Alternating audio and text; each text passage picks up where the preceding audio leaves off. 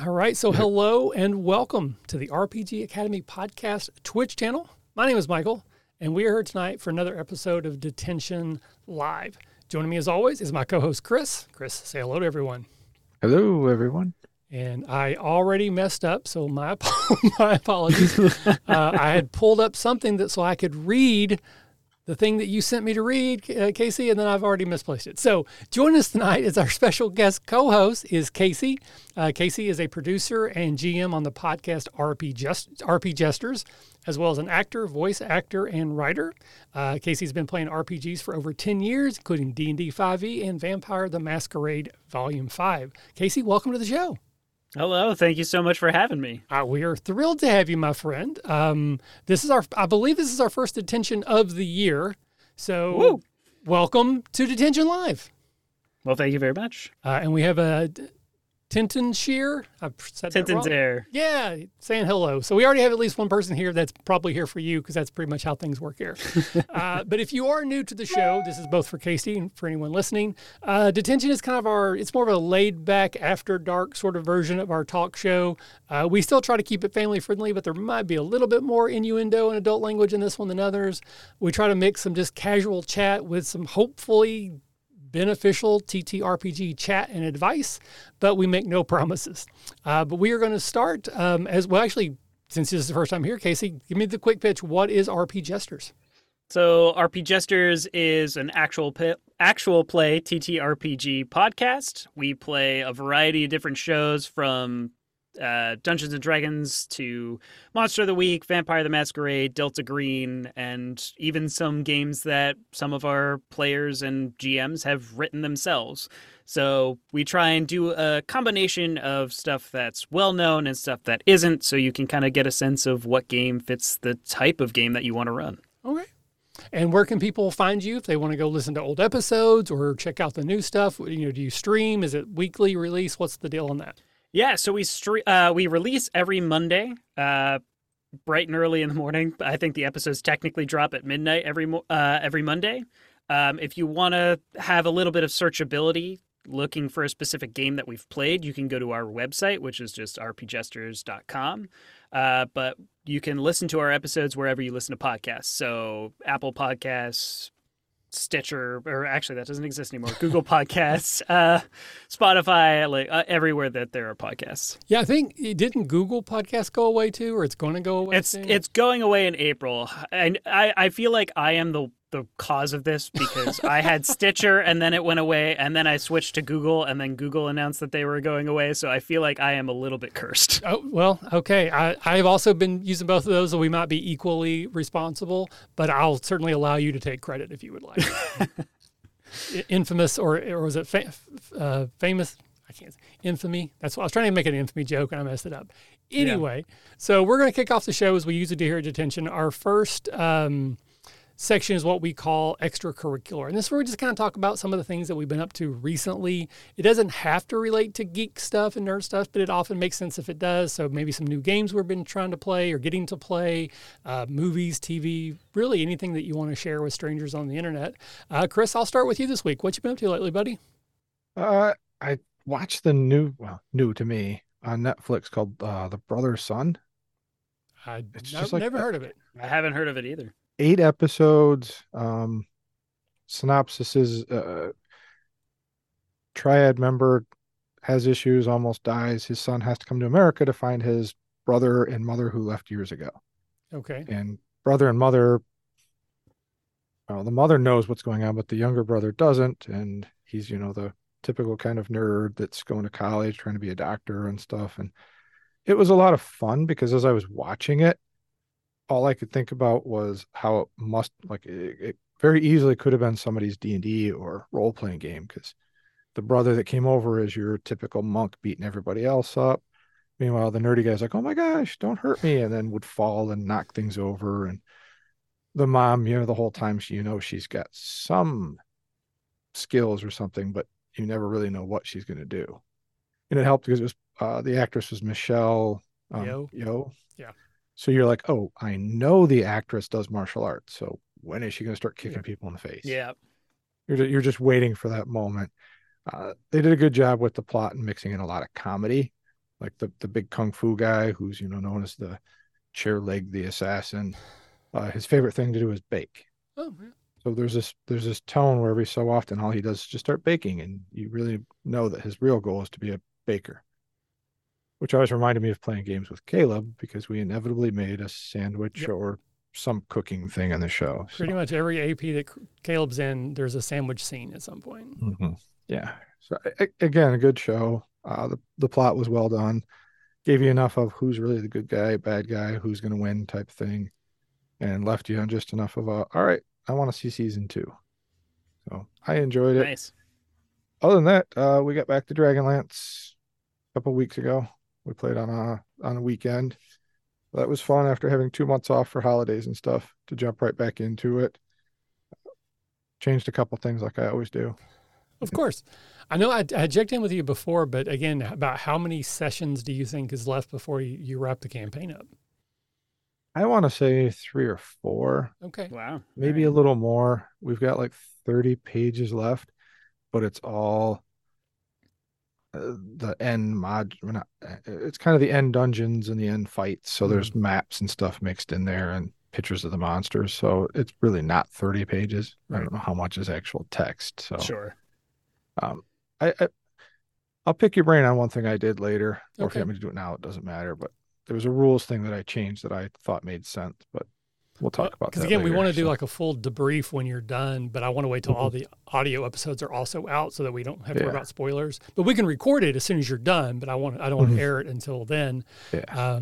So that because I just think those are valuable. We haven't done a lot of those because very few of our campaigns make it that long to actually go to completion. They usually just die in the middle because of scheduling.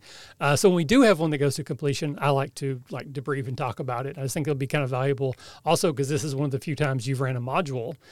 And For so sure. I'm kind of interested to see what your thought process on that was.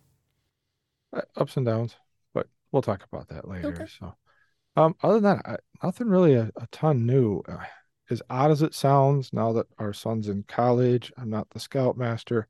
My wife and I have just taken a lot of time to just vegetate and relax. Yeah, That's it's like nice. we don't have to go anywhere tonight. Let's just relax and watch a little TV or read a book or whatever we want to do. So haven't been doing a ton of new things. Really listening to Ready Player One read by Will Wheaton. So okay. Cool. that's definitely a role-playing game within it. There's role-playing games within the role-playing game, so to speak. Yeah. So All if you right. haven't read that or listened to it, pick it up. I heard the book was really good, but the movie was really bad. So I kind of am torn if I want to read the book now. If you've never read the book and you watch the movie, people go, "Oh, that wasn't bad," and I go, "Read the book." Okay. I didn't read the book. There but are I a thought lot the of movie was books bad. like that, I feel like. Yeah, a lot of people I talk to like, "Oh, the movie seemed decent." I'm like, "No." But you have this huge book with all these different things from the 80s. I can't imagine how much it would have cost. Let's pay Hasbro for the Tomb of Horrors. Now let's play so and so for War Games and this and that. And I can't imagine how much that would cost. But I think the book is great. Okay. Well, I will take that into consideration. Yeah. All right. So Casey, what about you, my friend? What have you been up to? So one of the shows that I've been watching, which I'm not caught up on because I'm not really caught up on anything at this point. I don't know if either of you have seen the Peacock show, The Traitors. No, I have not. It's this hidden traitor reality show game. Okay. Which honestly, the game itself, I feel like needs a decent amount of work, but the reality show aspect of it makes you want to keep going back and watching the train wreck that is to come. But basically, it's like most hidden traitor games. I'm going to turn off my virtual background, actually, because it is making me disappear more than it's actually helping. But it's basically this hidden traitor game where you there are 3 traitors and everybody else is innocents, and every time they basically get put on challenges, and the challenges that they go on basically earn them money for the prize pot at the end of the game. Okay. And so everybody is trying to make the money, because if there's a traitor left in the end, then the traitors are going to win the money. But if there's not a traitor in the game, then the rest of the innocents will win the money. Okay. So it's like if I'm a traitor, I get all of it. If you get me out, you split it, kind of a thing? Yeah, but okay. What ends up happening with it, because the traitors are also trying to win the money, it's so much harder to try and find the traitors because they don't really do anything necessarily super suspicious. Okay.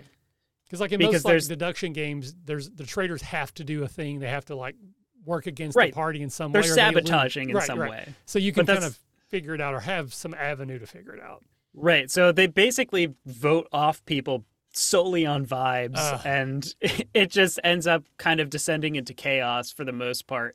And then like what ends up happening is like either the traitors start to like feel bad because they're hurting the people that they're pretending to be friends with, and that's how they end up getting caught. But quite frankly, like, I think the game itself needs work, but I still enjoy watching it.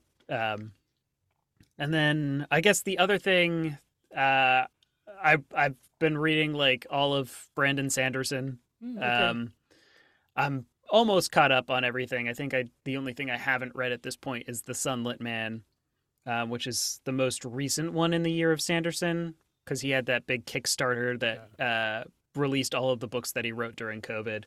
But his magic systems are so like unique and interesting. The most recent one that I read was Tress of the Emerald Sea.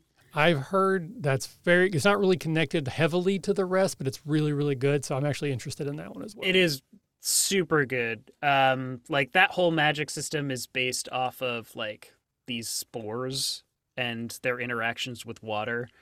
And like they have several different seas that are made of the spores. And basically boats can float on them because there's air that kind of shoots up from the seabed, creating like basically making the spores a fluid. Okay. And then there are times where like the air just stops and your boat's dead in the water until it starts back up again. Oh, I'm sure that only happens at dramatically appropriate moments. Of course. As it does. Excellent. Yeah, Tom, who used to be one of our regular co-hosts and still kind of floats around the Academy, is a big Brandon Sanderson. I think Way of Kings, is that the series or that? Yeah, he's all into those books. I read one of those. The Stormlight Archive, yeah. That's what. Yeah, and I really, really liked it. And then I picked up the sequel and I immediately disliked it. I just could not get into the sequel, and I just kind of stopped. And I don't know, because the character that the second one focused on was not my favorite character of the first one, but I enjoyed the story. But there was something about, I don't know, the second one just hit me like a roadblock and I couldn't get through it. But so many people I know that I respect their opinions say that it's some of the best books out there. So eventually I'm going to circle back to them, I think. I think the way that he writes too, with at least those books, in particular, is there are a lot of character perspective switching. Mm-hmm. So if you're starting the book and you're on a character that you don't particularly like, it will eventually shift. Mm-hmm. Yeah, I just probably need, again, but I'm reading so many other things. It's like it's not like I'm not reading anything right now. But that's fair. Yeah. I need to get back to that. So I think I started the Heroes of Time books as well recently. But Big Al keeps wanting me to start the Mazarin books. I don't know. Apparently it's like this huge, just thick fantasy series. It's really hard to get into, but supposedly really good if you get through them. But again, I haven't got to those either. So cool. Anything else you want to share with us? The only other thing is like I'm reading through 2 new RPGs that I haven't really delved too deeply in. Which might be a little sneak peek as to what's coming into RP Jesters at some point. But the first one is Icons, which is a superhero role-playing game. I'm not too far into that one yet because I have been focusing a little bit more on the Avatar Legends role-playing game. Okay. Which is based off of the Avatar The Last Airbender series. Mm-hmm. Which that game in particular has some interesting features to it that it's taking some getting used to, like the concept of like they have this whole concept of balance, and that's basically every playbook has 2 different pillars that they're torn between, Okay. and your balance can shift towards one or the other. They're not necessarily directly opposing each other, but they are somewhat. So, like, one of them is between your duty and freedom. Okay. And so, like, throughout the game, you're kind of pulled in each direction. Okay. Yeah, I have the starter set for that, but I actually haven't dove into it yet. I love that animated series. It's a great series. Yeah, my youngest kid actually got me into that one because I'd heard so many people tell me over the years that it's really, really good, really good. And I tried to watch the first episode. Again, this is just a reoccurring theme with me. And that first episode where Aang is just so much like a kid that I'm like, oh, this is like, not only is it a kid's show, but this is like a kid's show. And so I pushed back. I'm like, okay, this isn't for me. And then he started watching it and he's like, you got to watch the show with me, Dad. You got to watch the show with me. So I'm like, okay, of course, I'll watch it with my kid, And then I'm like, oh my God, this is amazing. And so like, we're just devouring it together. And I'm like, bawling in the end. Actually, season 2 and season 3, there are moments where I just bawled like a baby. Yeah. So yeah, very much love that show. Interested in this new animated take. I know it's not the movie that was awful that we don't speak about, but I'm hearing mixed reviews about this one. It's not going to be animated. It's the new live action. It's live action, yes. Yeah. But there's some like creative, like the people who originally made the show were part of it, but then they left and now they're doing their own thing. So I'm a little hesitant, but the trailers look intriguing. Like it seems like they're trying to recreate the show, which I don't have a problem with, but I've also heard they're cutting a few things out that I question the reason they would do that, but we can talk about that later. I don't want to take all the time on it tonight. So yeah, again, anything else you'd like to share with us tonight? I think those are like the main things that I'm kind of doing at the moment. Okay, very cool. Again, thank you for being here. Thank you for sharing. Yeah. As for myself, Action 12 Cinema. It is the game I kickstarted last year successfully. I got the books in last week, so I started mailing them out of my house. It's a lot of work because I'm double, triple checking everything because I'm doing it all myself. I was nervous. It's my first Kickstarter, and it wasn't that many books. I think it's like 160 I have to mail, which is not nothing, but it also isn't like, a Come On or a Cypher System, Kickstarter sort of thing. Right. So I'm like, I'll handle it. It's a lot, but it's very exciting to be to that point. And I was able to get distribution through IPR, Indie Press Revolution. So the book will be available nationwide, online, as well as in certain retailers. I guess if a retailer wants to buy it from them, they'll get it and then they'll sell it and blah, blah, blah. But it's very exciting. So I've been dealing with that a whole lot. And actually, I'm in a very small kind of town now in Corbin, Kentucky, and I'm just now starting to make sort of connections. And I met a guy who works at the newspaper who's also a gamer. And so he's going to do an article on me. That's really cool. Yeah, on Sunday. So I'm going to sit down with him and do an interview. He wants to talk about the podcast. He wants to talk about the convention we run as well as the game. And then I've getting ready to start role-playing a Marvel Multiverse game with the library director, who I just met as well. And they're going to do like a Meet the Author kind of night at the library for me as well. I'm such in a small community. There might be like 2 other people who care, but it's still kind of exciting for me to have that sort of situation. So that's very exciting. And then probably the other big thing is I started TikTok. For a long time, I was like, I'm too old. I don't want to try starting over again. But I've been watching a lot of TikTok, and so I'm like, all right, I'll try. So I started this week. I think I have 4 videos up. I think my account is actually like MKR2222, but my name is the RPG Academy, so I don't know what you have to search to find me. I don't know if it's the MKR or the RPG Academy. But if anybody does like what I share here and you want me to just struggle, because I talk a lot. That's kind of my thing. So short form content is not in my in my repertoire. So I'm making incredibly long, boring TikToks that no one's going to watch. But they're there if you want to try. So find me there if you're interested. And then I think I mentioned Chris and I are going to be at CincyCon, not this coming weekend, but the next one, which is a convention up in Cincinnati. It's not Sin City Con. This is CincyCon. Those are different. The one that we're going to is traditionally more of like a war game miniatures convention, but over the last few years, they have sort of been moving more into board games and role-playing games. And this is the first year where they've actually had more events that are not war games and minis than they do minis. So they still have a lot, but the balance is shifting into the RPG board game space. And I'm going with my boys. Chris is coming down, and then we're actually going to crash with Jared, who's another member of the faculty, and stay in his basement and play games all weekend. So I'm very much looking forward to that. That sounds like a pretty good weekend to me. Yeah, very, very exciting. All right, so that'll do it for extracurricular. So we're going to move into 10 things. This is our first improv, sort of little silly game that we do here. The idea is we're going to take turns prompting each other. So Chris will prompt Casey, Casey will prompt me, I'll prompt Chris, or doesn't have to be that way, but one to one.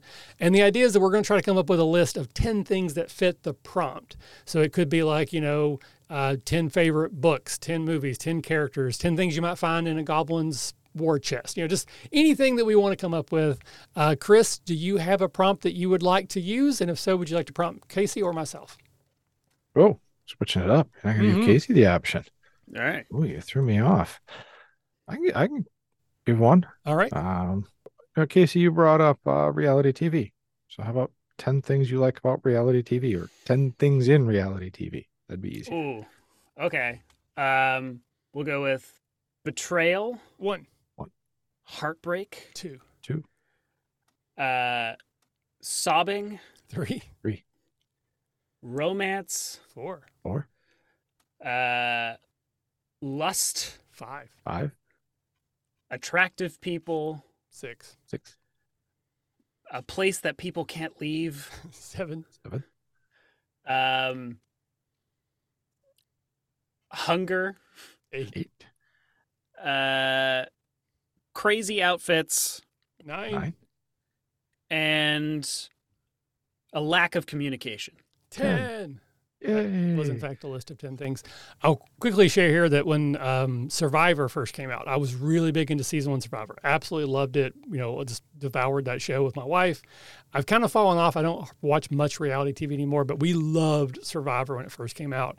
And my wife told me, like I was talking about, like anyone does. I'm like, how would I do? What would I do? And my wife deadpan looks at me and goes, well, you're not old enough to be the old guy and you're not hot enough to be the hot guy, so you can't be on Survivor. Oh, my God.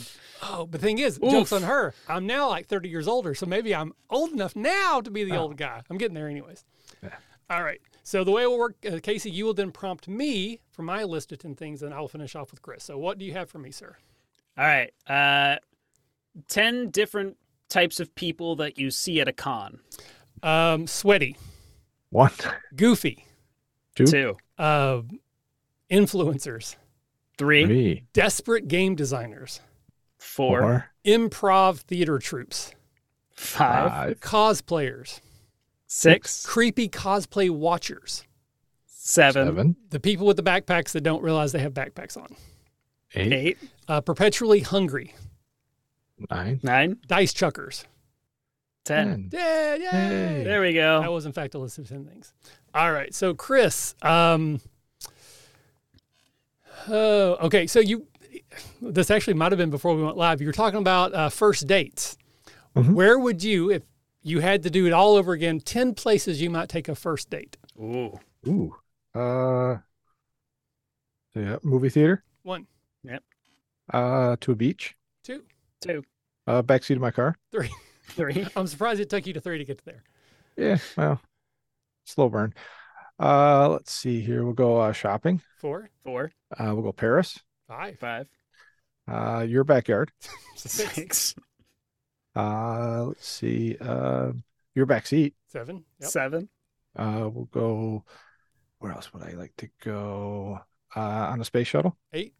8. Impressive. Submarine. 9. 9. And let's go someplace nice like the Bahamas. 10. 10. That was, in fact, a list of 10 things. All right. So now we're going to move into used books. This is generally like sort of the largest portion of the show. I like to call it the meat and potatoes. It's where we normally spend the most amount of time, but that does sometimes change. And the idea here is that one of us, it's Casey, is going to talk about a game or a campaign that we played or ran in.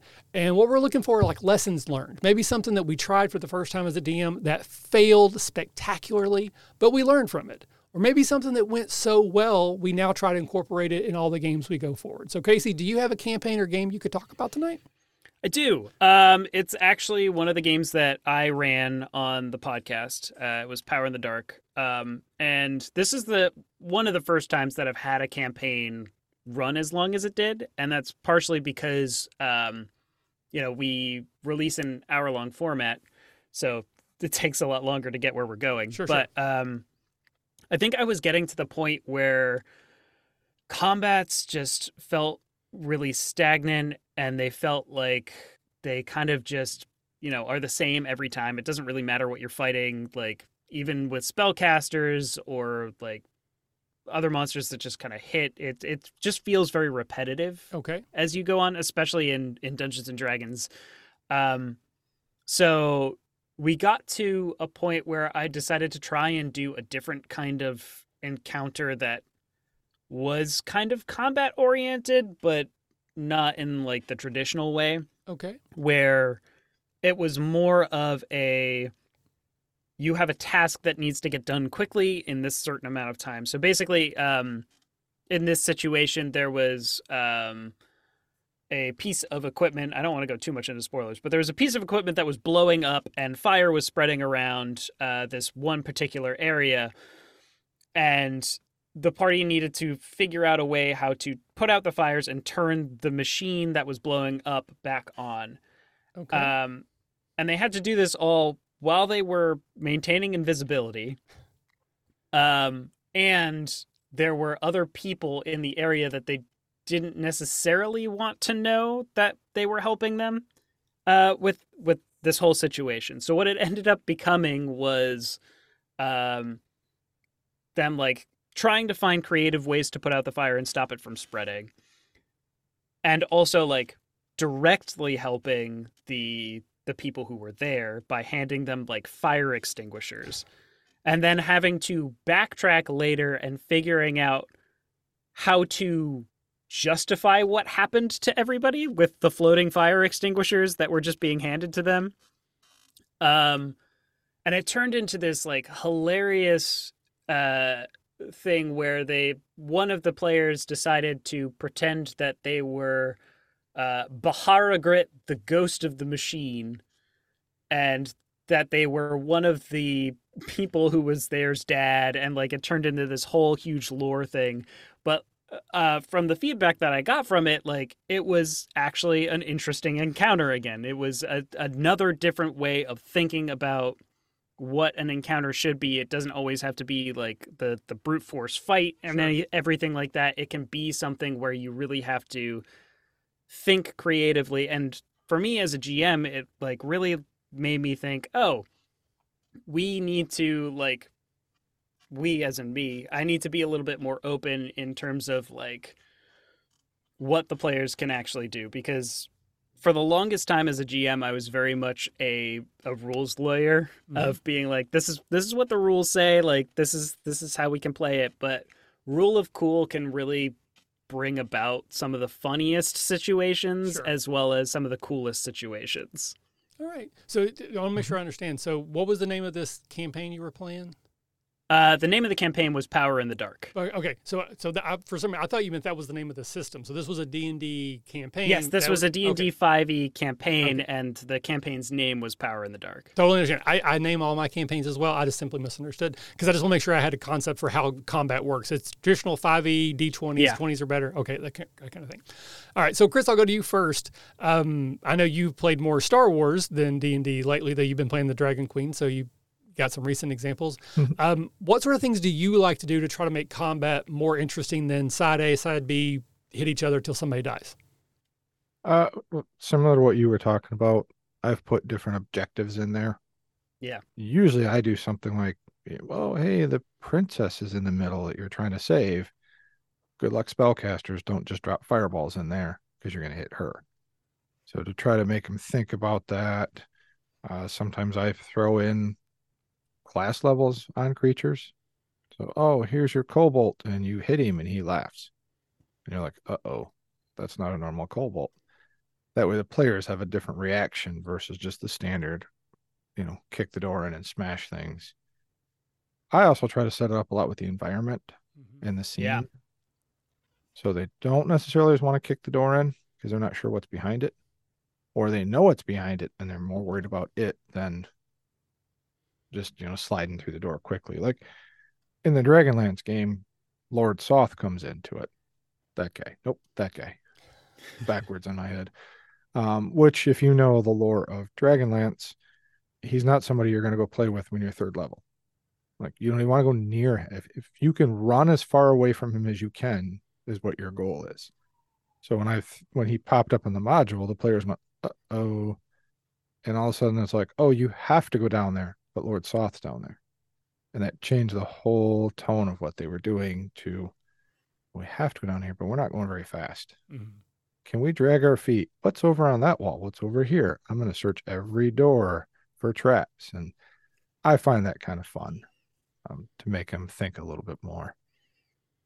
I also like to throw in random objects that they might want. That way they might get distracted, especially if you have a party member that loves shiny objects. Oh, look, the kobold has a nice shiny sword and he dropped it. So now that player has to make a decision. Do I keep attacking or do I go after the shiny thing? Which then sometimes I'll make them roll a save. Hey, roll kind of a will check or whatever system you're rolling. That kind of thing. What are some of the things you do, Michael? Well, I want to circle back to what you talked about with Lord Soth, because that's something we've touched on before, that in D&D specifically, it's kind of hard to scare players. Like, D&D is not I was going to say the same thing. It's not a great system for horror, because horror is based on power dynamics. You do not have as much power as the thing that you're fighting, whether it's an unkillable nightmare creature or guy in a hockey mask that can't be killed, right? But in D&D, you have so many resources, it's kind of hard to ever feel like you're completely not in things. And it doesn't really work to be like, oh, there's a dragon. Like, that's not scary, but it is scary when you're like, there's a dragon and you have to go near it, like with what you did with Lord Soth. So to me, that's like, I'm not going to say the only way, but that is probably one of the only ways, or one of the best ways to instill fear in a D&D player, is to let them know you're really overmatched, but you still have to go in there. So I don't know whether it was you, the module, or a combination. I applaud you, because that is one of my few ways I would say is a good way to do that. Casey, did you want to tag on that? Yeah, I was just going to say, I think learning from other systems as well, like specifically trying to scare the players, it's incredibly difficult. I ran a different game at one point where the players had to go into this one area that is completely guarded by a shadow dragon, and like I let them know, like, this is not something that you can actually fight right now. It is something that will kill you. And it got to the point at one point where one of the players like attracted it enough to the point where it was going to come after him, and they just barely made it into like the cave where everybody else was when it crashed into the wall, collapsing it, so it separated the two of them. Mm-hmm. But I think you really need, like, I hate to say it, but like in a sense you need a little bit of metagaming for that to even kind of work, to know that you aren't strong enough to fight those things. Yeah, no. And again, I think metagaming, I don't think you can play D&D and not metagame. I think that's part of the game. Yeah. But it's like a tool. It's not inherently a bad thing to do, but it can be a bad thing to do. But it can also be a good thing. Like I mentioned here before, I told my players, this was years ago, I said, hey, just so you know, I think we ended like right before a fight. And so I said, you might want to come with a backup character. Like, I'm not saying you're going to die, but saying you might want to have a backup, because if it does happen, that way you can jump right in. We don't have to, stop playing. I knew they weren't going to die, but I instilled in the players the fear that maybe their characters were going to die as a way to kind of cheat and make their characters act like they were going to die. And I wouldn't do that all the time, but it worked really well that time. So that's how I kind of use metagaming against them a little bit to help instill the fear that's very hard to do. So, for sure. So I've said many times, I love skill challenges. I think the way they were explained in 4th edition was terrible, but if you implement them well, I think they're very effective. And for the type of combat you were talking about, Casey, I might have considered doing that as an extended skill challenge, where I would allow combat abilities to be used in place of skill checks. Maybe not all of them, but I would let sometimes that also be in there. And again, not to... I think it did end up being kind of skill challengey as well. It kind of sounds like that's what you were going for, intentionally or not, the way you described it. I think that would make sense. So I guess I'll tag on you. Skill challenges, yay, nay, any thoughts on those in particular? I mean, I like them. I've started using them a lot more since this first encounter that I was talking about in other games, like chase sequences and things like that, where you need to come up with clever ways of like losing your tail and things like that. Whether that be using your environment or whatever. Usually when it comes to that kind of thing, I will just let the players decide what skill they want to use. And then they just have to justify it to me like, okay, well, I'm going to use my athletics because I'm going to knock over this cart or these boxes or something like that. But typically I'll only let them use the same one once, just because after a while you're going to just keep doing the same thing. Right. I very much do the same sort of thing. I try to make them pretty broad so that they can kind of do the thing they're supposed to be good at. Like the wizard can be smart, and that is how they can help. And the rogue can be sneaky, and that's how they can help. But you still want to try to change it up a little bit so it doesn't become the same thing every time. But I also am not too upset if the fighter always does a fightery thing and the thief always does a thiefy type of thing. But if it gets to the point where it's repetitive, then you've kind of lost the plot. So try to find some way to change it up. But again, in general, I love skill challenges. I don't think 4th edition explained them very well, and I also don't think the math works out. I do mine very differently. I've explained it many times before. If anyone's interested, you can go find. I've written articles, and there's whole episodes I talk all about how I do them. I think they work. You may disagree, but I love doing them. I think they're great. The other thing I like to do is to put in win conditions that aren't just kill everything on the other side. Chris mentioned you put the princess or the object of desire in the middle of the room. That changes strategy. But, okay, let's say it's not a person, it's a thing. If both sides are fighting over the Orb of Wonders, and halfway through the battle, the Orb of Wonders gets tossed off a cliff, why are we fighting? So it might be try to get to the orb first, or it could be we're losing the battle. Let's break the orb so that we don't have to fight the rest of this battle. Environmental effects, like every 4th round, water floods in and one level that you're in is now underwater, or it's difficult terrain and then it's underwater. So you're having to constantly climb up. So in addition to fighting, you have to maneuver for position. This is going to cause classes that have a lot of maneuverability, like thieves, rogues, to shine, because it's not just the fact that I have to fight you, but I can dash or I can, double move. Maybe barbarians with their athletics would be helpful. So I'd like to try to work that in there where I can. But I'm a big believer in, I don't like combats that just, we're going to hit each other till one of us is dead. To me, that is like the most boring version of combat ever. But it does still have its time and place to do that, though I'm much more likely on like the big boss battle. That's the one that's going to be war of attrition, and hopefully I have enough hit points to outlast you. But for the most part, I'd try to avoid just straightforward combats. Positioning can matter.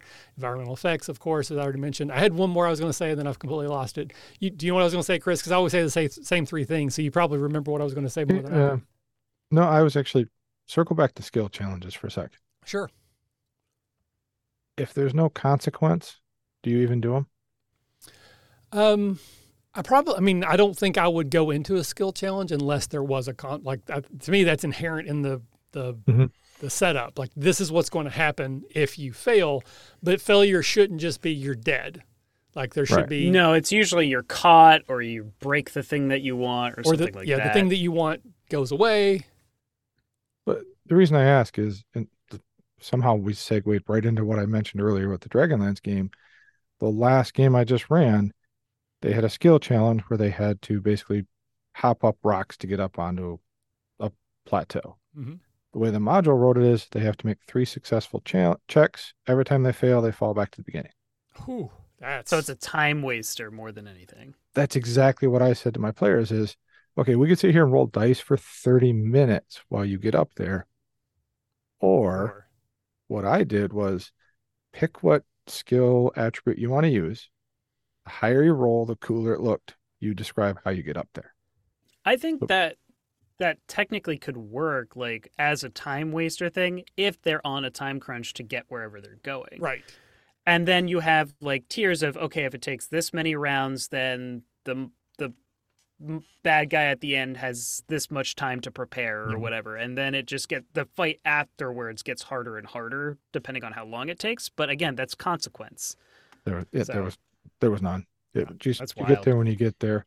Like I said, the way I did is roll. The higher you get, the cooler you look. And one of them rolled up low, and I was like, "All right, so you rolled low. What's it look like?" And he's like, I get to the top and so-and-so's character throws a rope down and carries me up.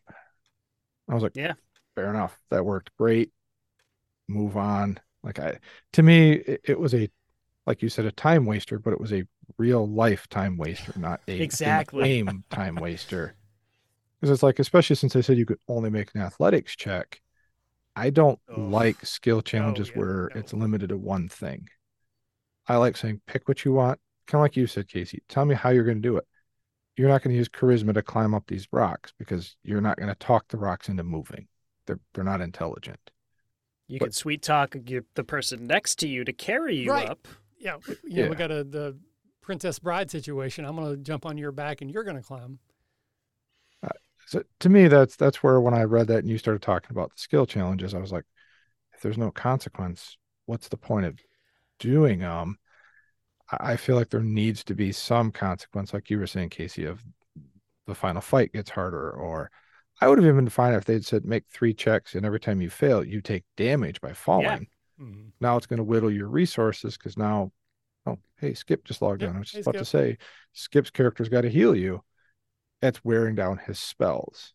But I think as well, with those kinds of skill challenges, if you or just in general with D&D and other games, from some things that I've heard from other DMs is if it doesn't matter and you're going to give them the information anyway, or they're going to get there no matter what without like getting hurt, why even have them roll? Yeah. Like it's especially like with knowledge checks and stuff. And if you need them to have the information, like there are other ways that you could give it to them if they're not going to succeed on their knowledge roll. But like, if it's something that they would know, don't have them roll. Yeah, I do because that. You're not going to give it to them if they got a 1. Right. Yeah, I do that. Or, okay, a knowledge check. Maybe you don't know this, or you're going to get the information, but also the bad guys know you now have that information. Yeah, sure. Or something like that. I'm not the biggest fan of throwing in skill challenges just randomly throughout it. Like, if it doesn't progress the story and the plot or the character, I don't usually do them.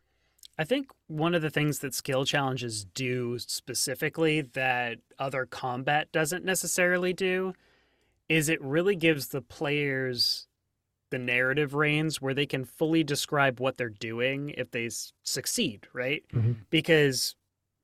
Or it gives you a little bit more creative reign as the GM to explain a little bit more and describe a little bit more.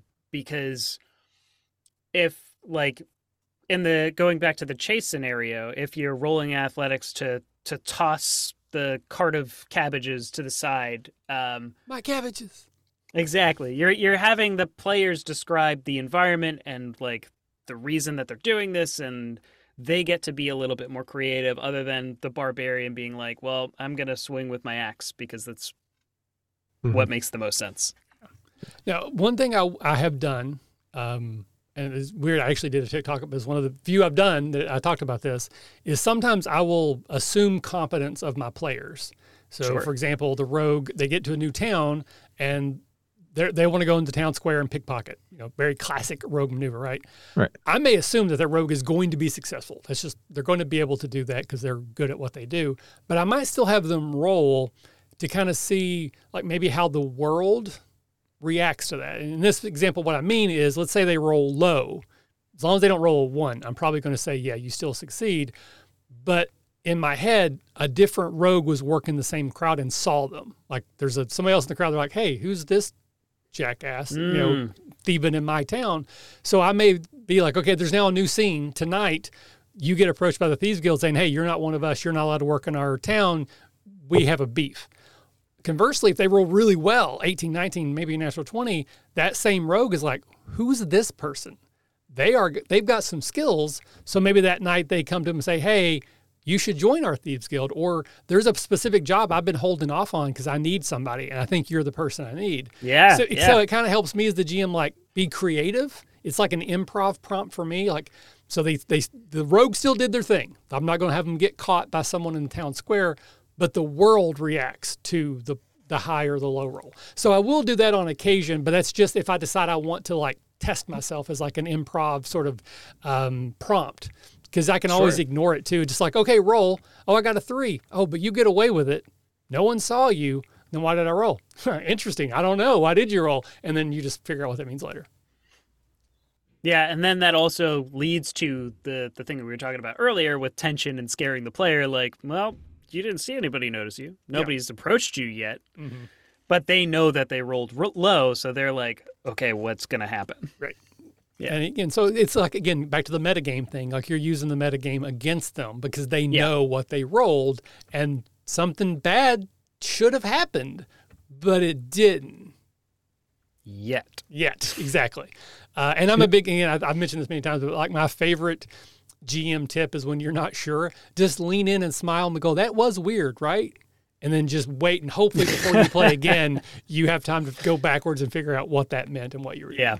So I feel like we lost the plot a little bit because we were talking about ways of making combat interesting. I think we segued into making skill checks more interesting. So I want to go back to combat to give you a chance. Was there anything else that you have learned from that you take into future games? Again, and not every combat has to be a master plan. Sometimes you just fight 4 goblins because it's fun to roll dice and kill goblins. That's part of the part of the fun of D&D. But if you're trying to create something that's a little bit more intricate, are there any other things that you've learned from that you try to do, or for certain combats you'd like to bring in that you'd like to share with us? So one of the things that I have started to do in general as well, because I will tend to make my own maps for combats and things like that, is whenever I'm designing a dungeon or something like that, I always think of the reason behind everything in each room. Like there has to be a reason behind why it's there. I don't particularly like the random dungeon generators that just have like... So lava sharks aren't going to be right next to the air elementals, right next to the fungus spore mold people. Or even like, why is the lava elemental there in the first place, right? And so I had recently... I say recently, this was probably a couple months ago at this point, but time is a flat circle. Yeah, time's a flat circle. Wibbly wobbly. So basically I had, using kind of what I had learned from that initial combat, I was trying to find other like creative and interesting ways of kind of having the party need to solve a different problem in combat. And the one that I had come up with after that was basically there was a trapped Marid, the water genies. Okay. And they were basically guarded by a bunch of different runes that would do different things to attack people trying to free it. And they'd had to go around and destroy each rune while first off deciding which ones to destroy first, because some were worse than others, and some synergized with others to make them worse. So like one would fill the room with water, the other one would heat the water, so standing in it would start hurting you. But if you let the water get too high, it would start to drown you, and all of this kind of stuff. So again, just making puzzles a part of combat rather than just be there to like prevent you from getting to the combat. So funny enough, that's the thing I couldn't remember was secondary objectives in combat that could, they're not necessarily imperative. You can ignore them, but if you do them, it can change the battlefield in your favor or make other types of effects. Savage Worlds, there's a term that's what I got lost on. I can't remember what they call it, but there's a specific thing they talk about where you have one character has to disarm the bomb, all the other characters have to keep the shadow beasts away, or the bomb's going to go off too. So you've got like 2 different groups that are working in tandem to try to accomplish the same thing. Also in Baldur's Gate 3, which I played like I was in college for a while. I absolutely loved it. There's one in particular, I don't want to spoil anything, but it's in the second act. It's an optional thing where that kind of happens and you have like things happening, you have to defend thing or things go bad. Hopefully that's vague enough. I think those can be, again, I wouldn't do that every combat, but for certain setups, I think they work very, very well. Yeah. For Chris, sure. Have you had any experience with doing something similar to that where you've got either an NPC or part of the group is having to do plot A and everyone else is trying to defend or keep other things away? I do that a lot. Okay, great. I run a lot of horror settings when I'm not running Star Wars or Dragonlance. So in a lot of my home games, there's always not always, but a lot of times there's a horror setting. So you've got that extra thing you have to worry about, whether you're, again, protecting somebody innocent, or you've got to keep the priest alive while they're trying to cast the remove undead, or you've got to try to defend the crystal that's keeping things away that the horror is trying to get. So I do that a lot. I like that because it makes the players not stare at a book and go, what spell do I want to cast next? They've got to pay attention to what's going on at the table, because there's more than just your typical, oh, it's a dragon with 100 hit points. If I do this, I'll blow it up. They've got to think about that. And I think it keeps players engaged with each other because there's more teamwork. Yeah. Like, all right, Michael, you got to protect the orb while Casey and I go over here and kill this thing. Oh, no, something came over there towards Michael. Quick, Michael, you go attack him. Now, Casey, you got to go protect the orb. Like, it keeps the players engaged with each other more. And that's what I like. And as a GM, I mean, spoilers, 99% of the time you're going to win. I'm going to fudge whatever I have to make the scene work, to make it a good story. So I tell everybody, don't worry. You know, unless you're playing Shadow of the Demon Lord, then you're probably going to bring an extra character or make one. But that's part of that system. So yeah, I like doing that. It also keeps it entertaining for me. Then it's also easier for me, believe it or not, to change the scene to help them actually succeed. It's much easier for me than just going, all right, well, the dragon had 100 hit points, but now he only has 60. But I shouldn't say it's easier. It's more fun for me. Yeah. Right. If I'm just doing simple math, like, he should die now. Like, that's boring to me.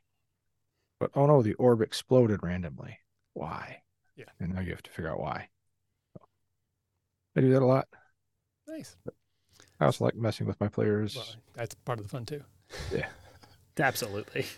All right. Well, I love this conversation. Hopefully those people listening now or in the future got something from it as well. If you have any suggestions, dear listener, things that you've done in combat that have worked very well, or maybe something you tried that failed terribly that you learned from, I'd love to hear from you. You can email us this, of course, at therpgacademy@gmail.com, or you can comment in any of the various places that we will end up posting this. I'd love to hear from you as well. But we're going to move on. We're going to do our second improv game. This is everyone's favorite one. I say with an asterisk. It's called Where Have My Fingers Been? And in this scene, we're going to once again take turns prompting each other in turn.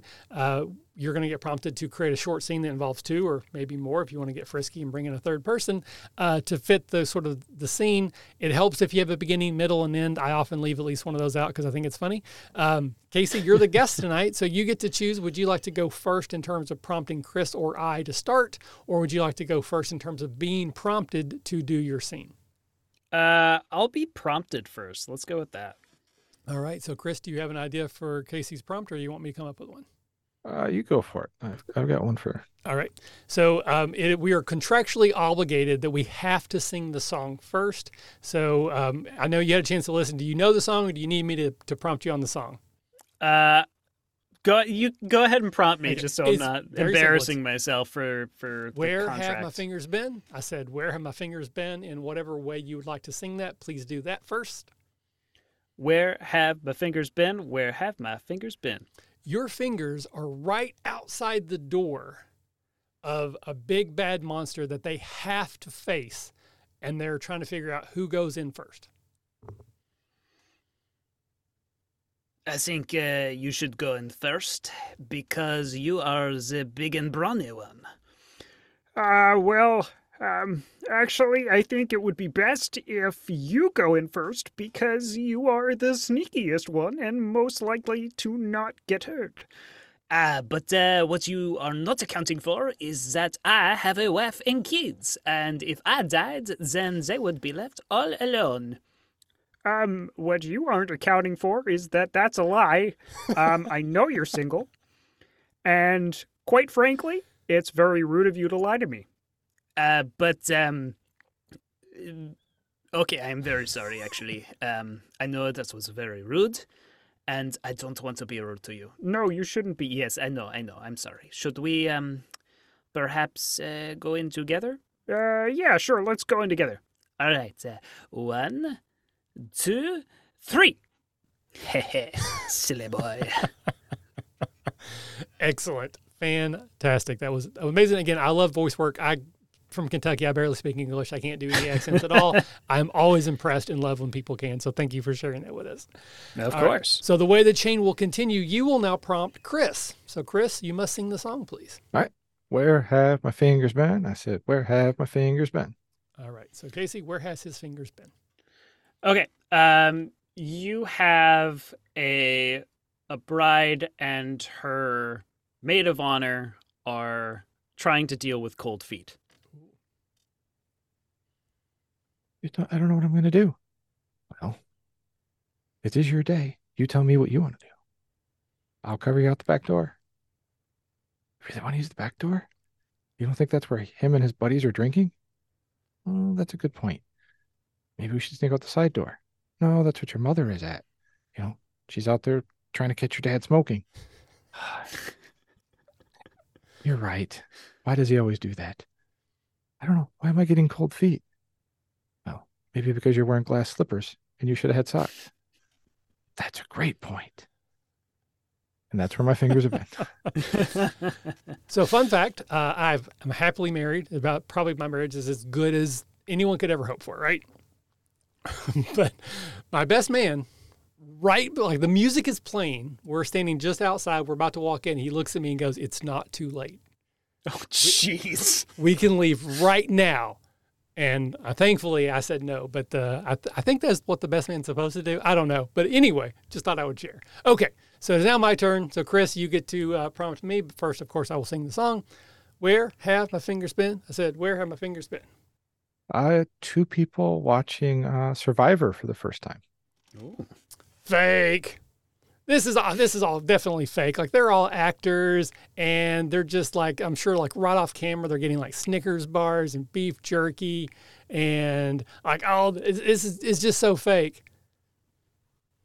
So you want to do it? Yeah, I want to do it. I definitely think that I could do this. I think it'll be cool.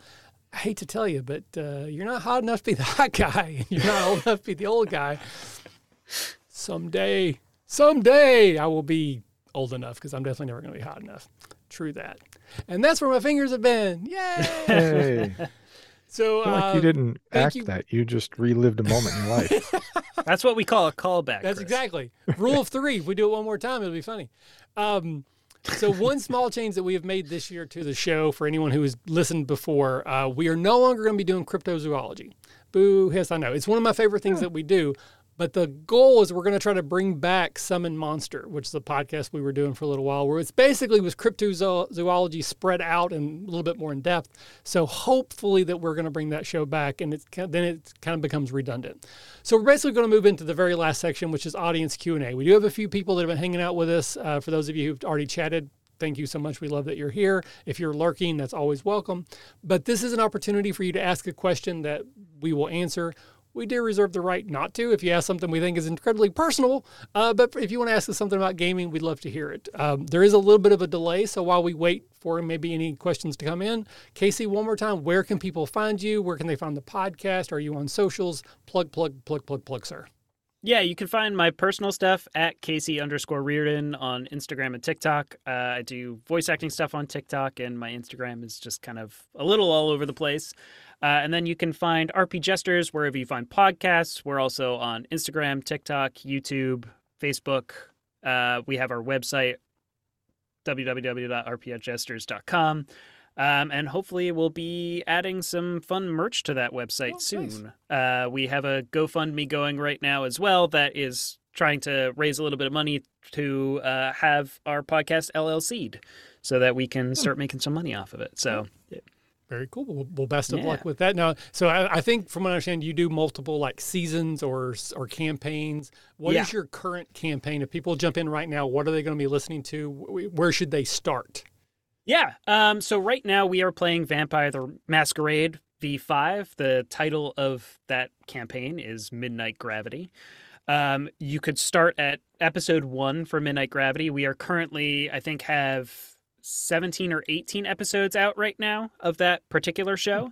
If you're looking for Dungeons and Dragons, that's Power in the Dark. That is a completed series that is a total of like 78 episodes long. And then we have like a bunch of other shorter form stuff. We have Delta Green, which is about 10 episodes. which that one, I think, I can't remember the name of the Delta Green campaign. Operation Frozen Dark, that's what it's called. And then we also have our Into the Whalestrom, which that is the Scum and Villainy campaign that we have. Oh, very, very nice. So once again, anybody listening, if you have questions, now is the time. Chris, where can people find you? Anything you would like to plug, sir? Find me on Discord. The RPG Academy Discord is usually where I can be found. I'm also on Rook and Rasp now. Oh, nice. So we're doing some stuff over there. It's really engaging community too. They're pretty open and fun. Otherwise, you can find me tomorrow night. Should be doing Dragonlance again, unless life hits us. But so far, everybody's confirmed, so that'll be fun. Not really doing Twitter much anymore. I got real bored over there. Put Blue Sky on, and I've only been on it twice. I just don't do much with social media, so. But find me here or on the RPG Academy Discord. All right. And again, one last call for questions while we're waiting. Again, I am on Blue Sky, though I don't check it very often. I just started the TikTok thing. It's going well. Again, I'm not setting the world on fire in terms of followers, but I never do. As long as I'm having fun, I'll keep doing it. But really, Facebook is probably the one I'm on most often. So if you want to try to reach me there, our Discord is still my favorite corner of the internet. If you want to be part of that, all you do is ask me. I will send you an invite. It's just not open because when we first started, we had a bunch of dumb people jump in and spam and stupid stuff. So we shut it down. But anyone can join that wants to, but we just have like an invite process. And again, Action 12 Cinema, if you're interested in supporting me, that would be the way to do that. You can pick up your copy PDFs, $15, or you can get a copy and PDF for $30. You can do that directly from my website, or you can go to IPR. I actually make more if you do it from my website, but then I have to figure out how to send you the book, and IPR will do that for me. So either one, I'm not going to be upset either way that it goes. And then I do want to plug, we've done just a few of these tabletop draft episodes where we brought in guests, Lee Wanika from Tabletop Journeys and Kevin Stacy from all the stuff he does. I can't remember right now. I'm sorry, Kevin. But we're going to do another one. We're actually going to stream it live. So next time we would normally have a detention. So that's 2 weeks from tonight. We're actually going to do a draft. The way we have set it up, whoever wins the draft gets to choose the next draft and gets to be the draft master. So that is Lee Wanika, and he has decided that our next one will be the best vehicles from the 70s, 80s, or 90s live action television action shows. So think like Fall Guy, A-Team, Riptide, so on and so forth. That's going to be a wild and woolly one. I'm really looking forward to that. So you can find that here live 2 weeks from tonight. All right, Casey, so unfortunately we didn't have any questions come in. That does happen sometimes, but we have one question that we always ask everybody, so we will ask you tonight. Imagine you're being turned into an action figure, so you're not really being like morphed into a one, but they're going to make a Casey Reardon action figure. What are the three things that are going to come like your accessories in the package? Ooh, that is a good question. I would say a microphone, a bottle of mead, and number three. I guess let's just go with a D20. Fair enough. Great. Well, Casey, I really hope you had a good time. I had a great time talking with you. Hopefully people listening got something from as well. One more time, where can people find you and your work? Yeah, you can find my personal stuff on Instagram and TikTok at Casey_Reardon. And then you can find the podcast, RP Jesters, wherever you find podcasts, or on social medias, just at RP Jesters. Fantastic. And again, as always, I'll put links into the show notes. So if someone is interested in coming checking your stuff out, I'll make it as easy for them as I can. Great. But again, thank you for being here. Chris, as always, buddy, thank you for being here. And we will just sign off as we always do here at the RPG Academy and remind folks that if you're having fun, you're doing it right. That's it, sir. Thank you so much, everybody, and we'll see you next time. Bye-bye. Bye.